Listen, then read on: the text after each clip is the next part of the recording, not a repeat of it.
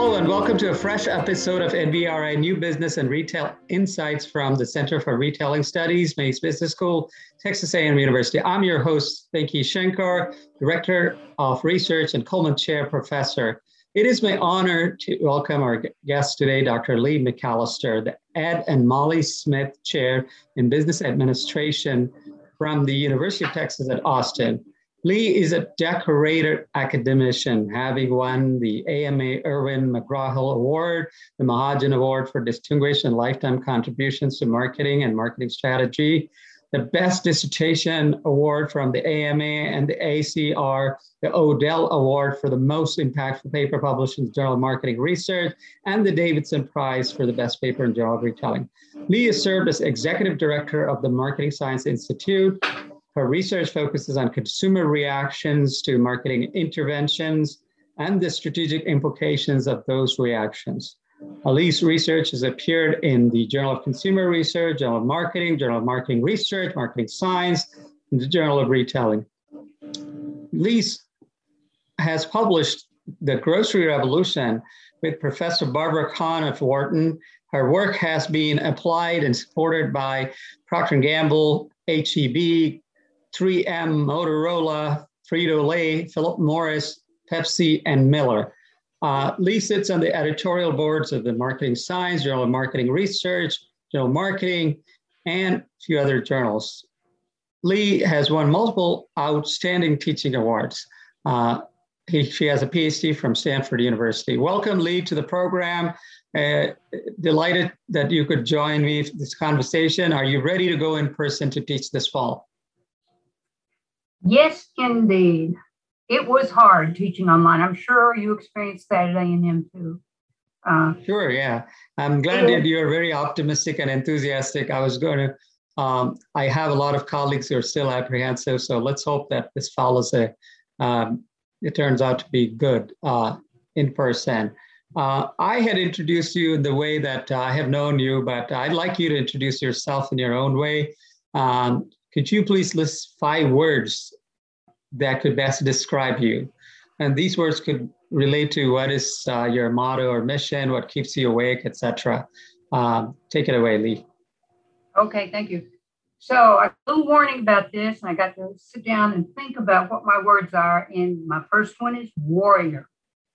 I'm passionate. Yeah, that's a great description. Yeah. I like to be involved.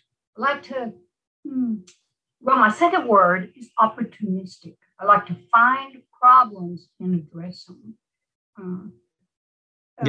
And it turns out that one of A&M's Retailing Center's super sponsors, H-E-B, has been very, very, very helpful to us here at UT, as I'm sure they are to A&M, who was smart enough to incorporate them into a retailing center. But H-E-B is so Texas, the roots are so deep that both of our schools, I think, benefit greatly from experience with H-E-B. And I'm sure we could find a nice commonality there. Keep going. Yes, yes. So a thing that all your sponsors need to know is we're not talking football here. There is no rivalry between the business schools at Texas A&M and University of Texas Austin. I like to think of us as one big group. Right. And about being a warrior and being opportunistic, a thing that I think is particularly outstanding about the A&M UT Austin group, and I think the field of marketing would say this, is we care about relevance. That'd be my third word, relevance. And it is wonderful to have a sister institution of the standing of Texas A&M right here with us, standing for this and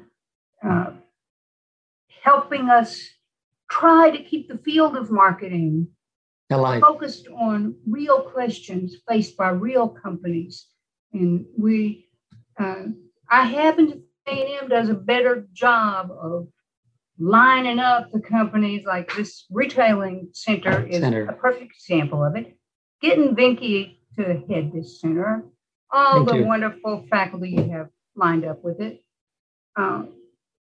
Because I think this is a war that our business partners want to be on our side in. This keeping business schools, in particular marketing departments in business schools, focused on relevance. My fourth word I'd use to characterize myself is teacher. I think you started by saying, am I excited? You bet I'm excited. It was a struggle trying to hold the imagination of the students last year during when they had to look at us over the little screen. But what I think is more important, they couldn't be in the room together. That's my new belief about the secret to teaching is put those 18, 19, 20, 21, 22-year-olds in a room together, and biology makes them want to do well in front of each other. So I'm really looking forward to that. And as a teacher and as a person interested in relevance, I'm always interested in what the practitioner partners have to say. If you have any thoughts about teaching and how to make teaching more relevant, I'm very interested. And finally, I would like to say that, and maybe I'm most proud of this, and I'm going to include Vinky in this category. I'm a nerd. I like nothing better than to get a bunch of data and be left alone with my computer and that data to try to figure out what's going on. And retailers have the data. So you hold the key, retailers. If any retailer watches this, you hold the key to success for marketing professors. To the extent that you will get involved with marketing professors at A&M or UT Austin or any school where I would guess you'd be interested in getting involved because you're trying to hire their students, talk to the faculty about that beautiful data you have. Vinky and I have a lot of nerd colleagues around the country. Thank you, Lee. That's a great set of 5 words. And if I remember them correctly, warrior, teacher, opportunistic, data, and I forgot to tell you, lucky. Lucky was the one I skipped over. And I want the notes that I have beside lucky are, I came to work in a city close to HEB. Okay, good. You're being very generous and really helpful to me. Kind. So that's a very good summary of all the key things that you are. And knowing you, Lee, I think these are very good description of yourself. Let's start with your research. I know that you're one of the very few scholars in the field who's done a gamut of research on a gamut of topics. And I remember your initial research, right, fresh out of grad school, won you those awards. And I believe they were on consumer shopping. And then you started moving more and more towards firm strategies. And today now you are encompassing everything your research is. So walk us a little bit through your journey in research very quickly, if you can, in a few minutes. Okay, you did a nice job of summarizing it, but let me add a little color. So my dissertation was about consumer shopping, but it was in particular about consumers seeking variety. And back to that lucky thing, I got to have an advisor named Sinu Srinivasan, who is now retired. But he's a fantastic scholar, Fantastic scholar. And I believe he once won an award for being the smartest person in India. And yes, you think about how many people there are in India.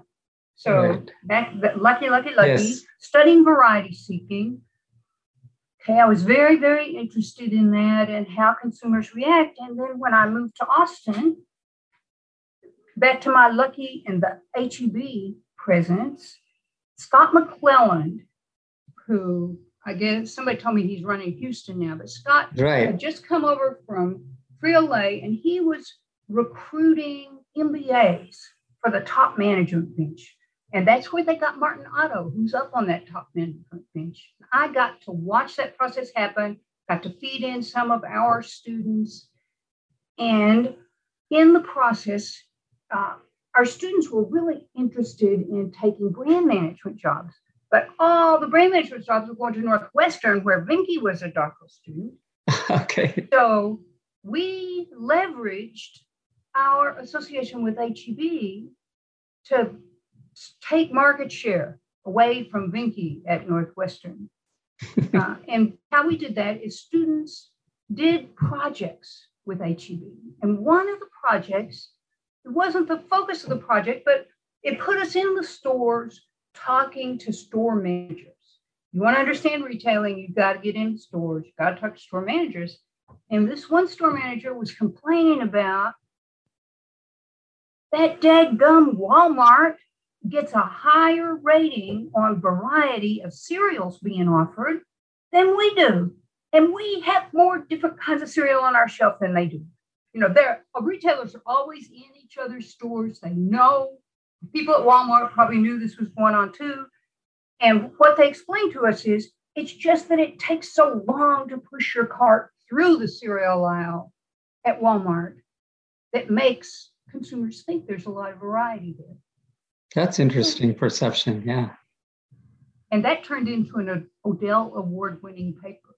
That's great to know. For those who don't know what Odell means, it's a paper that 5 years later, people say, this has had the most impact on the field. We basically took an HEB store manager's intuition and documented it with studies. It was Wayne Hoyer and Susan Bernard-Check and I. Right. And from there on, you went and sought some variety and started adding other research streams, right? So tell us a little bit more about that. Okay, so first it was, what are consumers doing? Then this, with the help of the HEB people, was, what's that mean for a store manager? What's people doing? Then roll it all the way up to, what's it mean? What do we in marketing contribute to the value of the firm?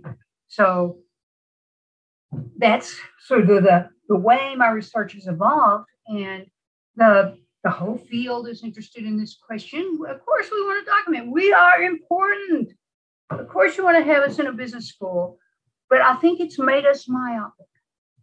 And if you read any marketing textbook, and I'm sure if watching this video, except me and Vinky, I'm sure you have. And first of all, it's boring, long, everything's ever been learned.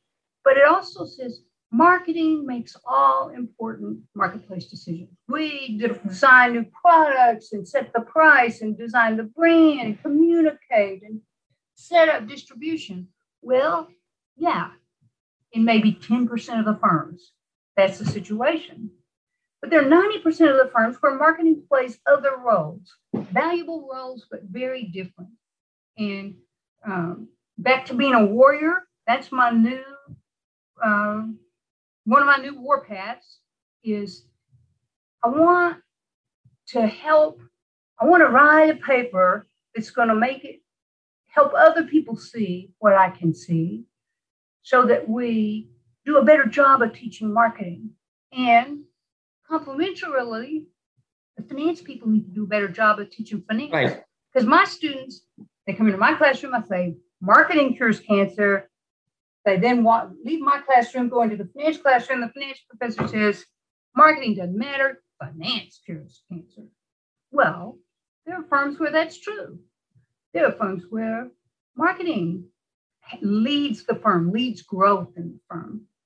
And it's irresponsible of us as educators to not develop a richer picture so that the students hear the same stories as they go from one classroom to another. Now, what do they believe? They can play back to me what I say to them in the classroom on tests. I have the honor students, they can play it back perfectly. But then they go in their finance class and they play back to that finance professor perfectly what the finance professor said. What do they leave the business school thinking? And so I've just enlisted Vinky. I'm getting his great big shining smile. So he's going to help me on this warpath. Absolutely. And I'm glad you're taken upon yourself as a challenge.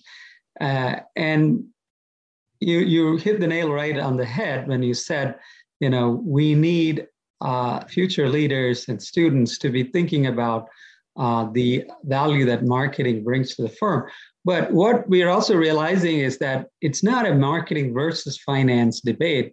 It's now more of how marketing and finance together should be working together in a firm to contribute to the value of the firm.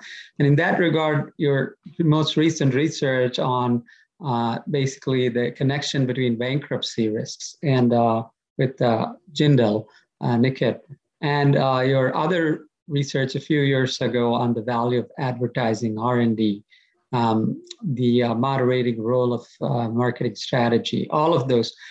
Speak a little bit about that kind of research and what are some of your key findings in that research that can help inform everybody? Okay, first I want to remark, I think he did a great job of that. He's just like my honor students. You've got a wonderful guy at the helm in this organization. Okay, and then you alluded to the paper with Niket Jindal, with Raji, and then with a guy in the management department, where we looked at, Porter has told us some firms compete by differentiating. Other firms compete by cost leadership. And what we showed in that paper is the more a firm advertises, higher sales go for either differentiators or cost leaders. But it doesn't influence the firm value for the cost leaders. Their value is from being very efficient, focusing internally, driving costs out of the system. It increases firm value for the differentiators. So these, depending on what your strategy is, the role of the market, what you can expect your marketing to do for you, your advertising to do for you, is really different. If you're a cost leader, yep, we're going to have nuts and bolts available at 45th and Lamar. That advertising dollar will pull people to the store and increase sales. Or if you're Apple Computer, you say, here's a machine that's going to fit your lifestyle. And so that makes a bigger difference, right? Yeah. It builds a brand. What's a brand? Kevin Keller has told us it's a node in memory with associations attached to it. And that node in memory with those associations make people less price sensitive. You pay a whole lot more for an Apple iPhone than for the cheapest iPhone on the market. No name. So it's that brand equity that makes a firm be able to grow faster, and therefore their stock price is higher, because that's what stock price is. I've had finance, discounted sum of expected future cash flows. Expected future cash flows. Brands increase that ability. Increase the ability to increase future cash flows.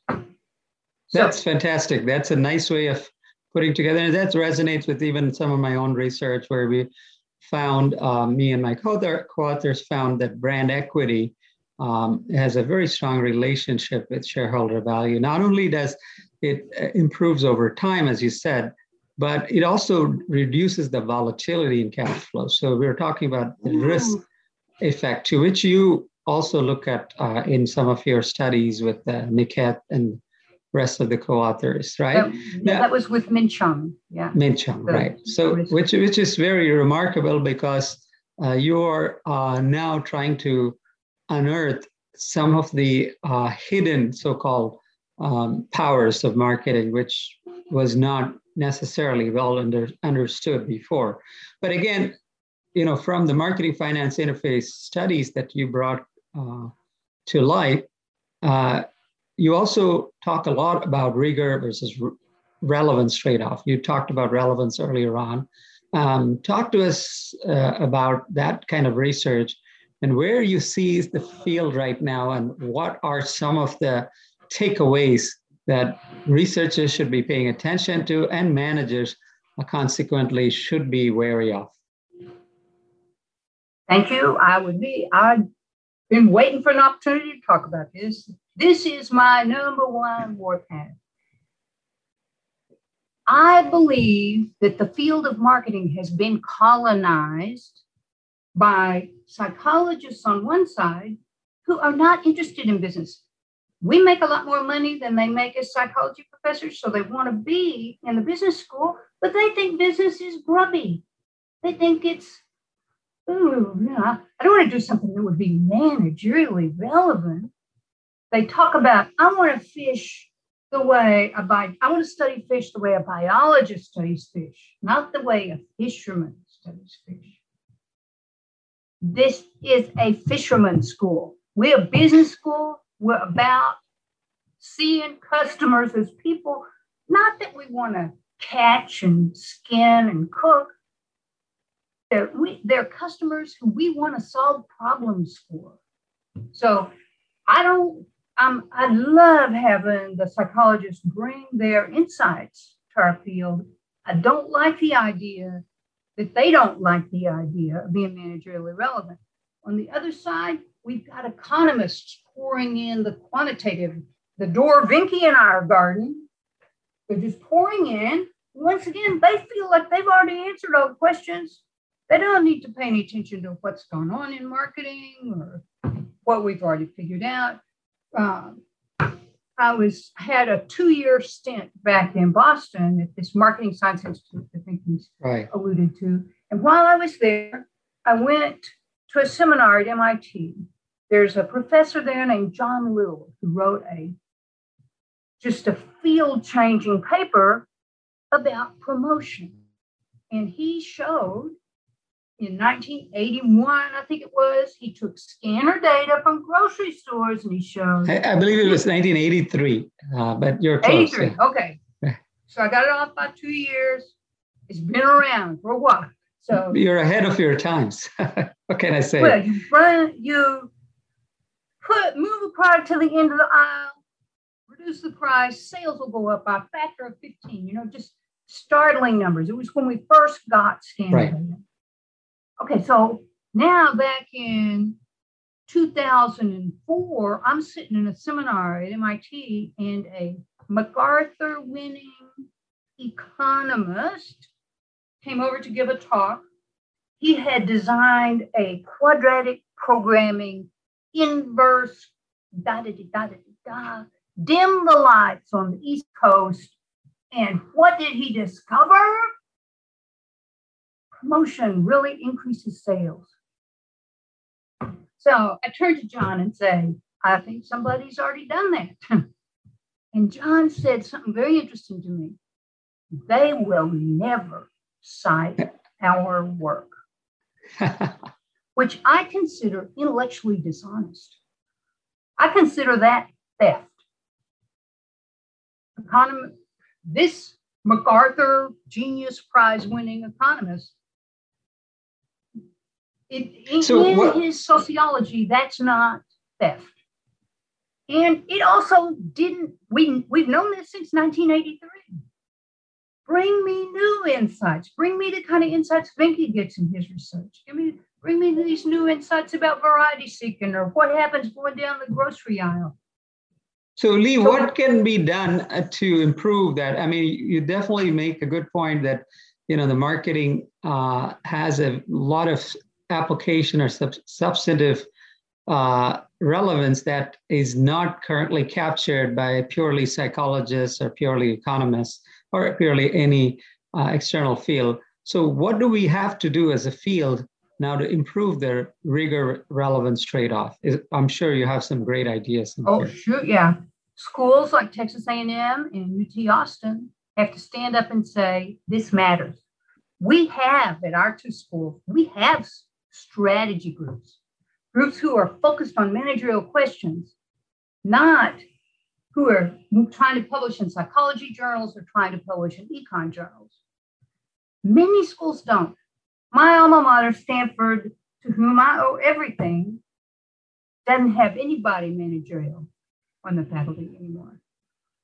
If we took the list of schools in many of the rankings that say these are the best business schools, It's fun. There is nobody there like Vinky or me or Rajan or Alina.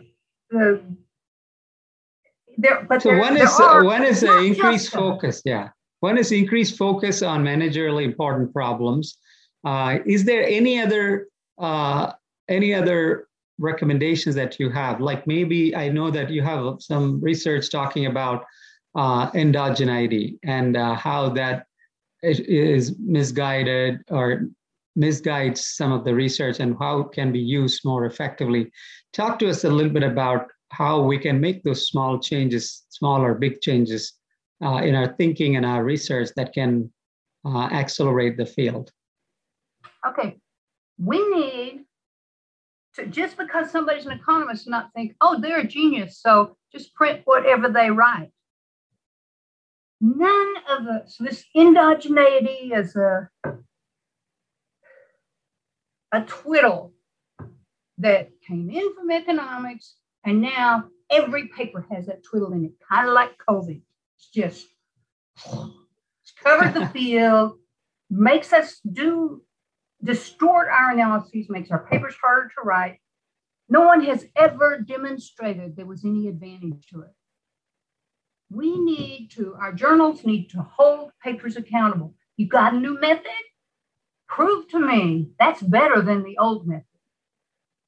So right now I'm working on a paper with one of my colleagues proving that these fancy methods, very elegant, cool, stuff Vinky and I get a kick out of reading, but they don't do any better than simple, easy to understand, managerially useful models. So I'm off on, I want to fix that, but that's a little piece of this bigger problem. This is a fantastic point. So one possible way would you recommend researchers to have managerially usable models first, simpler models, and then start with that as the basis and then say, what insights are you getting? And if you are going to come up with a new, better methodology, can you demonstrate what additional insights or what different insights you can get? And is that maybe a way for researchers to think about it? Or you think that, I think because that right now, back when you were at Northwestern, that used to be how you got your papers in. You had to say, This is the existing methodology. Here's the answer. Here's my methodology. Here's my answer. It's better. And I would prove that it was better. Now so we just let people put in a new methodology. Right. So we shouldn't just publish methods for methods' sake, but we should make sure that those are relevant and make sure that they add value, right? I think that's an excellent point. On that note, Lee, what do you see as the key research issues and substantive issues for the future? Now, marketing is undergoing a lot of transformation. We've seen that more and more digital transformations taking place. We have omni-channel marketing going on, and also marketing is getting integrated with finance and other functional areas. What are some of the things that we should be researching on, sort of the problems of the future? What is your take on that?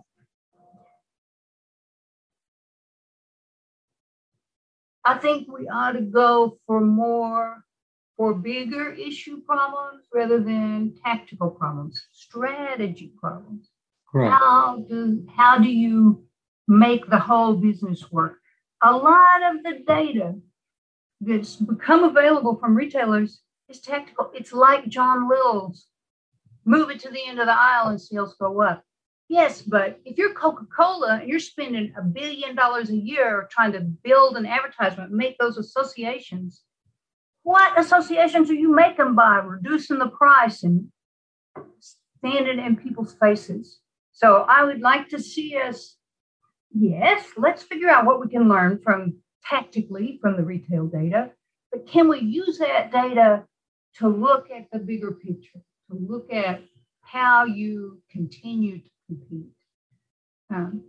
But I have one more thing that I didn't get to finish. So this is really my parting shot for your partners. Stop calling Stanford a top business school.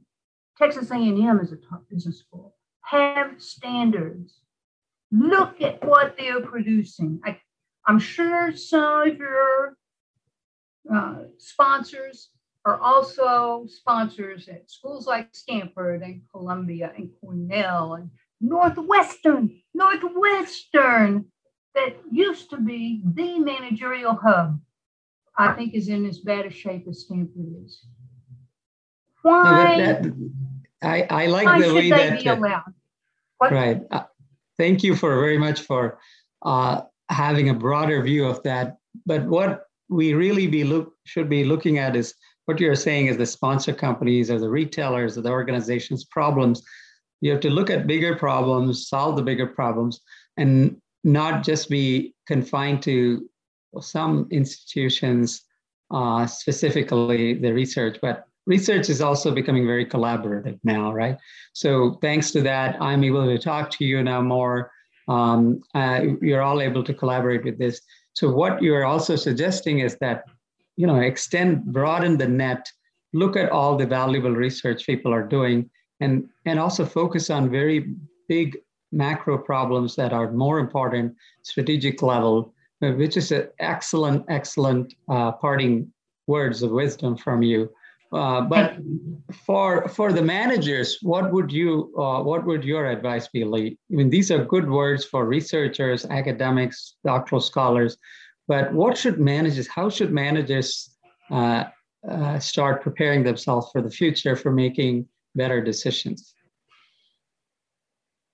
Go to Texas A&M or UT Austin for your MBA, or Indiana, or University of Southern California, or it's not just us, but need to put their money where my mouth is. That's what I want them to do.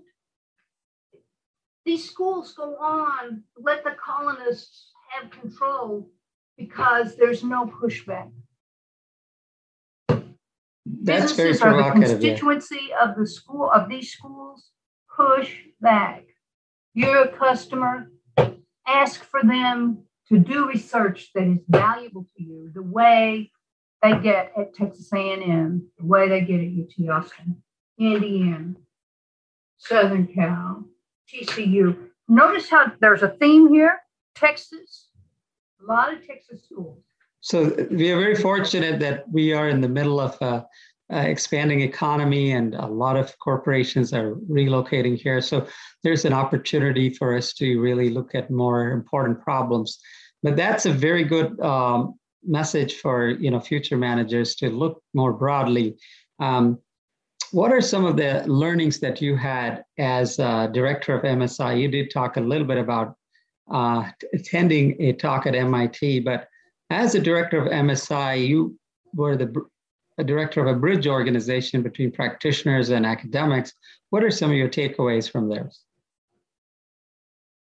One thing we did at MSI when I was there with McKinsey, we had the first CMO summit. And I was there for 2 years, so I got to attend 2 of those. And it was at those summits that I realized CMOs are not created equal. And I'm not talking about some are smarter than others.